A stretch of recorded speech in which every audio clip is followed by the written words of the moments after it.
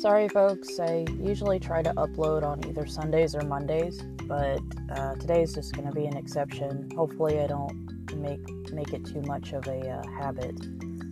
Again, hello there folks, my name is B. Welcome to the Boomercast, a podcast where I discuss and go over episodes of cartoon series I grew up with, and then I put it up against what I remember from my childhood. I still also want to open up a conversation with you lovely people who decided to give this a shot and just sort of compare childhoods. Arthur's birthday is, so far, I think, Arthur's first and only birthday episode, despite DW having two herself.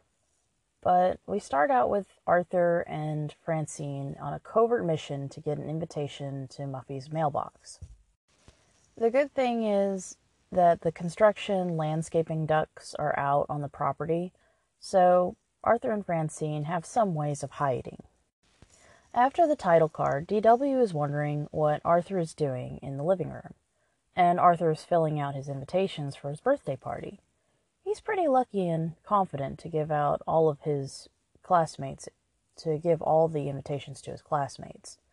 I would have yielded some different results. Most of the time, the birthdays were celebrated with the neighborhood kids, and not my classmates. It was more of a competition between my younger sister and one of the neighborhood kids as to who had the better party.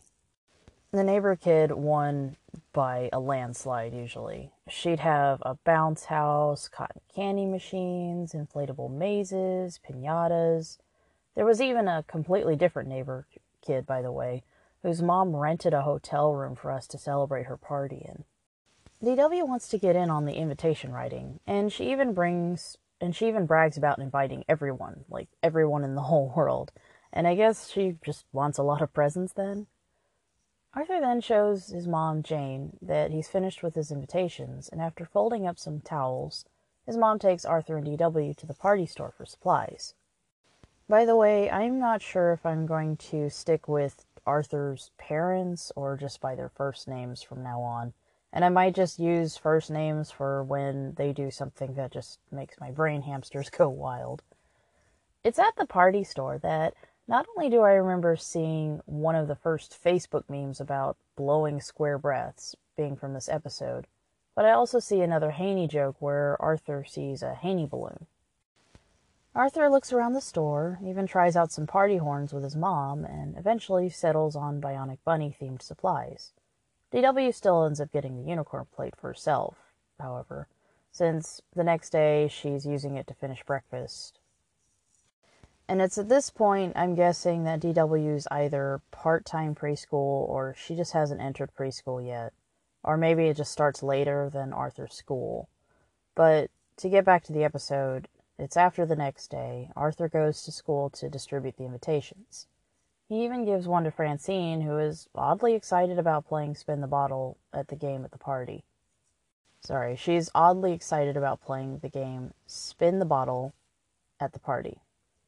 He goes to give Muffy an invitation, only to find out that Muffy's party is that day as well.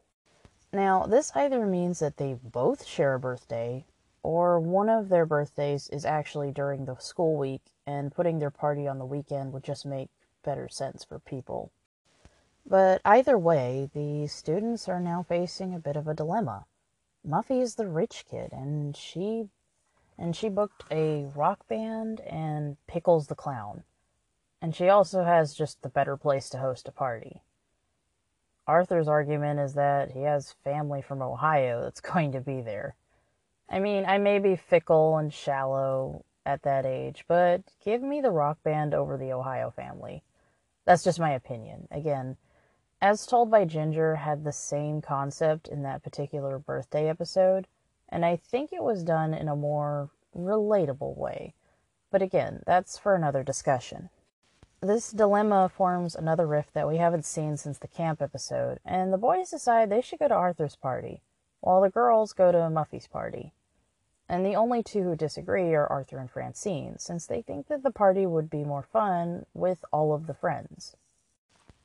Arthur comes up with an idea and tells Francine this idea while the feud continues at the ice cream shop. I even had to re-watch this part to get the understanding, since my original take was that Arthur was basically duping all of the girls and Muffy to go to his party instead. And that's basically the plan. At least that's how I'm interpreting it. Francine writes invitations to the girls, since she can imitate Muffy's handwriting, and Arthur writes a letter to Muffy, and then they deliver the invitations, with Muffy being the last. It's then that we come back to the part before the title card, and find out that Arthur managed to not only deliver the letter, but take cover in the grass rolls so he wasn't seen.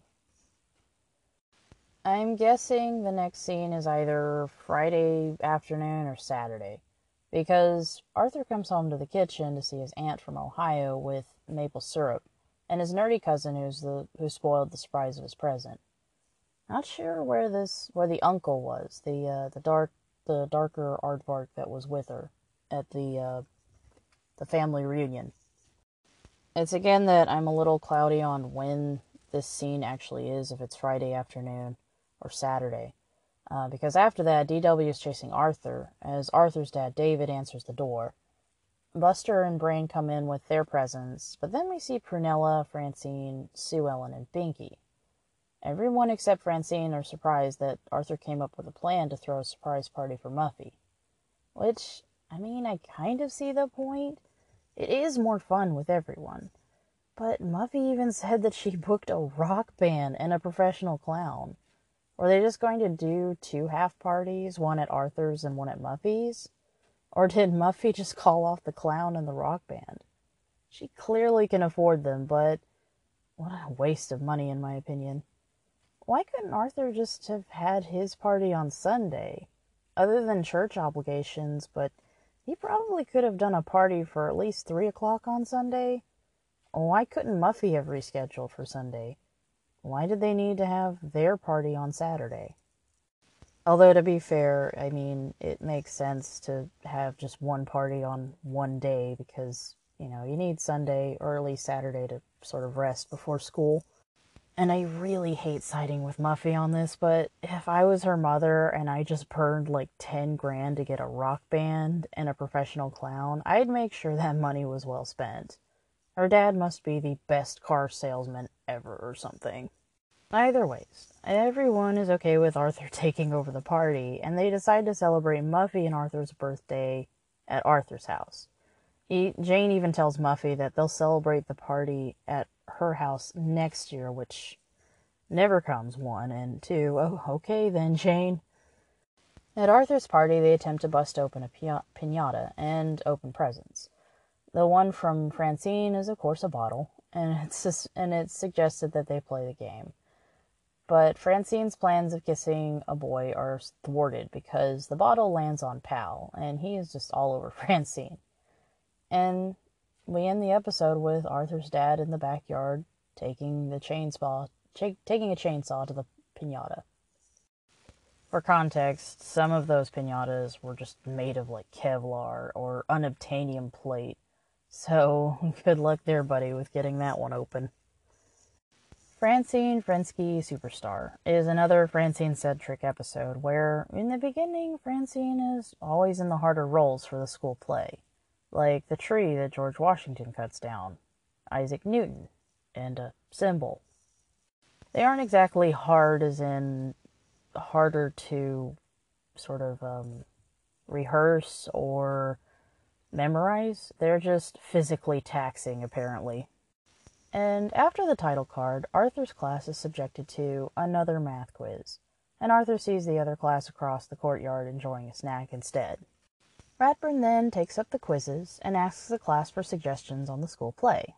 Funnily enough, though, Sue Ellen tries to come up with a pretty scary and awesome play that at first Binky didn't want to do because he thought that she'd come up with something girly. Brain even offers to make rocket fuel for his suggestion of a play. But those 2 suggestions are a bit complicated, so Ratburn suggests a play on Thomas Edison. And we get that awkward conversation that I thought kids these days would be having if Ratburn asked what exactly Thomas Edison invented. I mean, these kids use telephones, so they don't have too many excuses, of course, but that's just my opinion. These kids also have the hardest teacher, so I'm not sure why Thomas Edison hasn't been on the chalkboard yet. So the awkward conversation continues, and Ratburn tells the class some of Thomas Edison's inventions, and he gets the weird looks from his students. Don't worry there, bud. You'll get the same looks if you mention a phonograph these days. The students try to get Ratburn to give Francine a good part in the play, or at least a part where she wouldn't get hurt, and Ratburn listens to them by giving Francine the part of Thomas Edison. Francine is very excited, of course, and she does her due diligence to get as much information on Edison that the library has to offer. She annoys her sister with research on the light bulb. She looks at video cameras, and takes notes, and looks at a phonograph. And then Muffy and Prunella walk by the hardware store and see Francine looking at a light bulb, so they go in and ask her if she wants to go to the mall with them. And by now it's definitely apparent that Francine is taking her role very seriously, and even insults Muffy's clothing choices. And she practically rips the brain's head off with her criticism on Buster's costume. She basically doesn't want the kid to have air holes in his costume and wants to be a light bulb, but bigger. What exactly is she expecting? She knows that the first incandescent lamp was made of glass, right? I know that Brain has access to rocket fuel, but a glass costume seems a bit of a dangerous stretch in my opinion. It's even because of her hardcore research that she was able to confidently correct Ratburn on the proper word choice for the incandescent lamp. Francine continues to yell at her peers at practice, and she even yells at Mr. Ratburn as well about sprocket holes. Jeez, this kid isn't on Broadway. This is elementary school. Why is she so picky? Needless to say, her friends, or at least her classmates at this point, have had it. And they devise a plan to sabotage the play on their own, but not after trying to talk to her first. Of course, she won't have it, because she thinks it's her play. And because of that, the dress rehearsal for the kindergarten class does not go so well. The phonograph becomes a telephone. Buster squirts Francine with a water bottle from his newly improved light bulb costume, and the kinetoscope shows a train robbery where the train, who is Binky, is robbing the bandits instead.